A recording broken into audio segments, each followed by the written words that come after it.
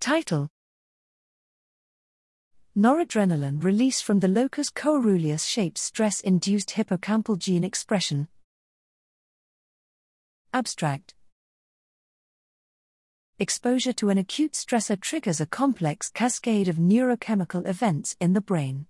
However, deciphering their individual impact on stress-induced molecular changes remains a major challenge. Here we combine RNA sequencing with selective pharmacological, chemogenetic and optogenetic manipulations to isolate the contribution of the locus coeruleus, noradrenaline, NA, system to the acute stress response.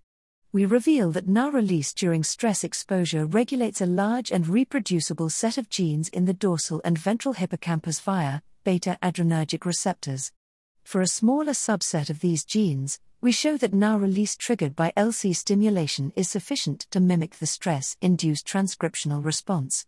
We observe these effects in both sexes, independent of the pattern and frequency of LC activation.